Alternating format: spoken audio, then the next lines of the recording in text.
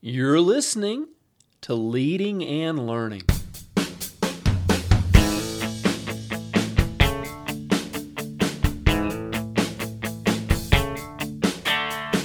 This is the place where we talk about practical leadership, theology, fitness, how to create winning habits, and so much more. My name's David Spell, and I'm a retired police officer, a pastor, a New Testament scholar, and a leadership coach.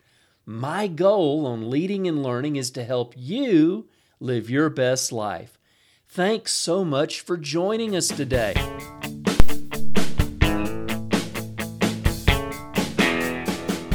Welcome back to Leading and Learning. This is episode number 369, Leadership Lessons from the Apostle Paul, Part 2. So we started last week in this really cool series, pulling some leadership excerpts, some leadership principles, some leadership ideas from the most eminent apostle in the first century. And today's resource highlight actually highlights the Apostle Paul. It's called Peter and Paul in Acts. It's my very first book, and I encourage you to check it out. Some of this material is pulled from there, and I know it's going to help you. It's a great guide to kind of have along your Bible when you're reading the book of Acts. Also, because they're written by the same writer, I give you a great introduction to the Gospel of Luke as well. So Peter and Paul in Acts, we look at the Apostle Peter and his apostolic ministry. That occupies pretty much the first half of the book of Acts, and then the second half of Acts, we focus exclusively on the Apostle Paul and his contribution to the development of Christianity as a worldwide movement and how he took it throughout the Roman Empire. So Peter and Paul in Acts, that's today's resource highlight. Check it out. So last week, we jumped in talking about the fact that Paul built a solid team. He wasn't a lone ranger. He wasn't a one-man show. He was someone who worked with other people, and he had teams that he built. He had individuals that he invested in and then released them to go work, and they were accomplishing the same things he was doing, was sharing the gospel of Christ and also planting churches. So if you didn't listen to last week, we talked about the several areas that Paul looked for in a person in building a team, and I think these are things that actually carry over even today. But today I want to start off by talking about the fact that Paul had a plan for church planting and evangelism, and we'll talk about that plan in just a minute. But if you're a leader, do you have a plan? If you're a CEO or a business owner or a senior pastor, you better have a plan, because it's, the buck's going to stop with you. But even if you're a leader at some other level in an organization, a volunteer leader in a church, a supervisor, or a mid-level manager in some business or government organization, you should still have a plan for your group, for your team, even if it's just a couple of people that you're working with. If you're in charge, you need to have some kind of plan. What is your plan? And the Apostle Paul had worked out and developed a plan that he used to take the gospel throughout the Roman Empire. And I'm just going to give you some ideas, some thoughts on this plan so you can kind of see what it was. Now, as we said last week, he built a solid team, and his team was a part of the plan. In fact, my guess is, knowing what we know of the Apostle Paul, they probably helped develop the plan. And the best leaders are collaborative leaders. The best leaders get input from their key people when they're putting a plan together. And, sometimes this can be tedious, and sometimes we have to move a little quicker depending on, what we need to accomplish. But getting people's input at some level is very important. And teams, when you bring your team in and they collaborate with you on helping create the plan, first of all, it's probably going to be a better plan that you could come up with yourself, but it's also going to be a plan that the people are going to buy into because they helped develop it. So what was Paul's plan? Well, Paul's plan was this. He was taking the message of Jesus throughout the Greek world. When you look at, I mentioned my book, Peter and Paul in Acts, Peter was an apostle primarily to the Jewish people, not just in Israel, but the Jewish people that were dispersed throughout the Roman Empire. Well, Paul, while he focused on a Greek audience, he cared about the Jews as well. They were the people of the promise. So his primary plan was that he always started. Step one was he always started in the synagogue. Let me read you a couple of passages of Scripture. This is from Acts 13. It says, "But Paul and Barnabas traveled inland to Antioch of Pisidia, and on the Sabbath they went to the synagogue for the services. And after the usual readings from the books of Moses and the prophets, those in charge of the service sent them this message, 'Brothers, if you have any word of encouragement for the people, come and give it.' So Paul stood, lifted his hand to quiet them, and started speaking." So it was very common if a visiting dignitary or visiting rabbi showed up at your synagogue, that you would allow him a chance to speak. And so Paul took advantage of this, and he would take the message that whatever had just been read in the law and the prophets from the Hebrew Scriptures, and then he would expound on it, showing how it pointed towards Jesus. In Acts 14, we see this again. It says, "The same thing happened in Iconium. Paul and Barnabas went to the Jewish synagogue and preached with such power that a great number of both Jews and Greeks became believers." And, what we see there is it mentions Jews and Greeks. And so even in a Jewish synagogue, you had many non-Jews who were attracted to the faith, the Jewish faith. And some of these were full-on converts. Some of these were what were known as God-fearers. They hadn't committed all the way. For men, they hadn't been circumcised. They obeyed some of the law, but they were very sympathetic towards the Jewish faith, and so they were called God-fearers. And so Paul and his team would go into the synagogue, and they would preach for as many Sabbaths as they could before they eventually would get kicked out. And when they would get kicked out, he would take whatever converts he had, and he would go start somewhere else.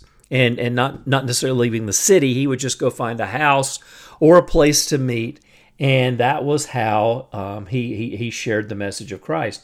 And Philippi, there was no synagogue, so he just went down by the river, which was a known place of prayer, and shared the message there. And in Ephesians, and in Ephesus, the city of Ephesus, he actually spent several months preaching in the synagogue before they got kicked out. And there he took a big group with him, and it says this.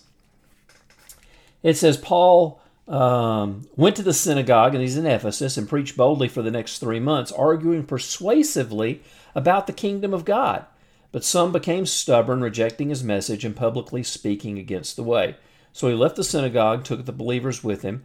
Then he held daily discussions at the lecture hall of Tyrannus. And this went on for the next 2 years, so that people throughout the province of Asia, both Jews and Greeks, heard the word of the Lord. So Paul, again, he had a plan. When he got kicked out of the synagogue, he found another place to meet, and that's where he built the church. Now, my question to you is, what is your plan? Do you have one? It's as leaders, as I said before, we need to have some type of strategy moving forward. What do you want to accomplish in the next 3 months? What do you want to accomplish in the next 6 months? What do you want to accomplish in the next year, 2 years, 5 years? Have some type of strategy, some type of plan. And so Paul's plan, obviously, was was part of his plan was building churches, planting churches, establishing leaders, and seeing the message of the kingdom spread throughout the Roman Empire. And his team was a big part of that. Now, number 3, and this one's very interesting because it kind of wraps up all these other things we're talking about as far as building a team and having a plan. And that was Paul was led by the Holy Spirit as he sought to implement the plan. Leader, How often do you pray over your plan? Do you pray for your company? Do you pray for your business? Do you pray for your team? You know, sometimes when I talk to leaders who happen to be Christians and we talk about business and then we talk about church, the idea of praying for our team at church seems very natural. But the idea of praying for our team at work, it just seems that doesn't quite register sometimes. Well, that's work. Yeah, but those people still need to be prayed for. We still need to be in tune with the Holy Spirit so that we can be the leader that we're supposed to be. Listen to what happened to Paul. This is fascinating, and this is one example of this idea of being led by the Holy Spirit. Now, this is on Paul's second missionary journey. He and Barnabas have split up. He's got a team with him on this one.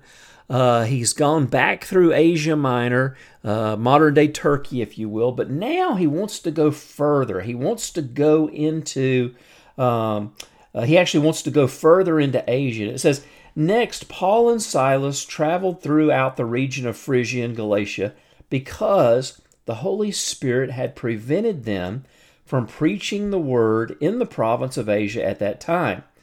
Then coming to the borders of Mysia, they headed north to the province of Bithynia. But again, the Spirit of Jesus did not allow them to go there. So instead, they went on through Mysia to the seaport of Troas. Now, this is fascinating because here's Paul. He's got a plan for this particular trip of where he wants to go, and yet God blocks him. It says he was prevented. I don't know what that means. What does that look like? The Holy Spirit prevented him from going. Then again, it says the Spirit of Jesus didn't allow him to go to another place. So there's a check in his heart. Maybe circumstances lined up against him. Maybe there was a prophetic word. But whatever it was, on two occasions on the same trip, the Holy Spirit has prevented Paul from going where he intended to go. He had a plan. But in this case, the Holy Spirit overrode it and checked him. So what did he do? Well, he ended up at the seaport of Troas, which we know that there was a church planted there. So we're not told explicitly that Paul planted it, but it was more than likely that he did. So he spent some time in Troas. But while he was in Troas, he received a vision. That night, Paul had a vision. This is Acts 16:9. That night, Paul had a vision. A man from Macedonia in northern Greece was standing there, pleading with him, "Come over to Macedonia and help us." So we decided to leave for Macedonia at once, having concluded that God was calling us to preach the good news there. So even though Paul didn't intend to go there to start with, he followed the leading of the Holy Spirit. He spent time in Troas. He either planted a church there at this point or had done it before, but there was a church planted in Troas. And now he receives a vision from the Holy Spirit to come into Europe.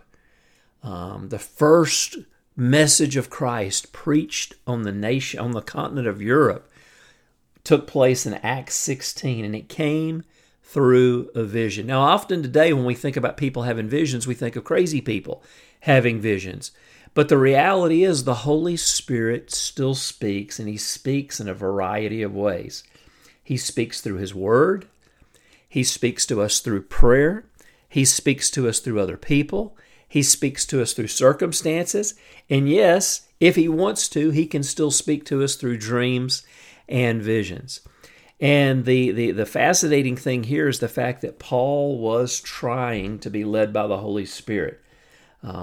We can pray for guidance, we can pray for direction, but at some point we have to take a step. And that's what Paul was doing. He said, okay, I'm going to go here. The Holy Spirit prevented him. Okay, God, show me which way to go. He takes a step in this direction. The Holy Spirit prevented him. He ends up in Troas. Okay, God, which way should I go? Boom. Here's a dream or a vision in the night, and a man saying, come to Macedonia, we need help. And so they got on a boat, they went to Macedonia. So as a leader, are you being led by the Holy Spirit? This involves intentionality. It involves us spending time with God. It involves time, us spending time in His Word and praying. But if we're willing to do that, we can develop ourselves, develop our spirit so that we can be in tune with the Holy Spirit as a leader. So, a quick recap for today. Paul had a plan for church planting and evangelism. Hopefully you've got a plan. Paul followed this plan throughout his entire ministry. Yeah, there were times when he had to alter it a little bit. That's fine. But on the whole, he followed this plan. It became a successful plan, and his teams followed the plan as well. And then the next aspect of Paul's leadership that we wanted to highlight today was Paul was led by the Holy Spirit. Leader, you need to be led by the Holy Spirit. This means being in tune with God. This means being in tune with the Holy Spirit. This means being sensitive to the needs of your people.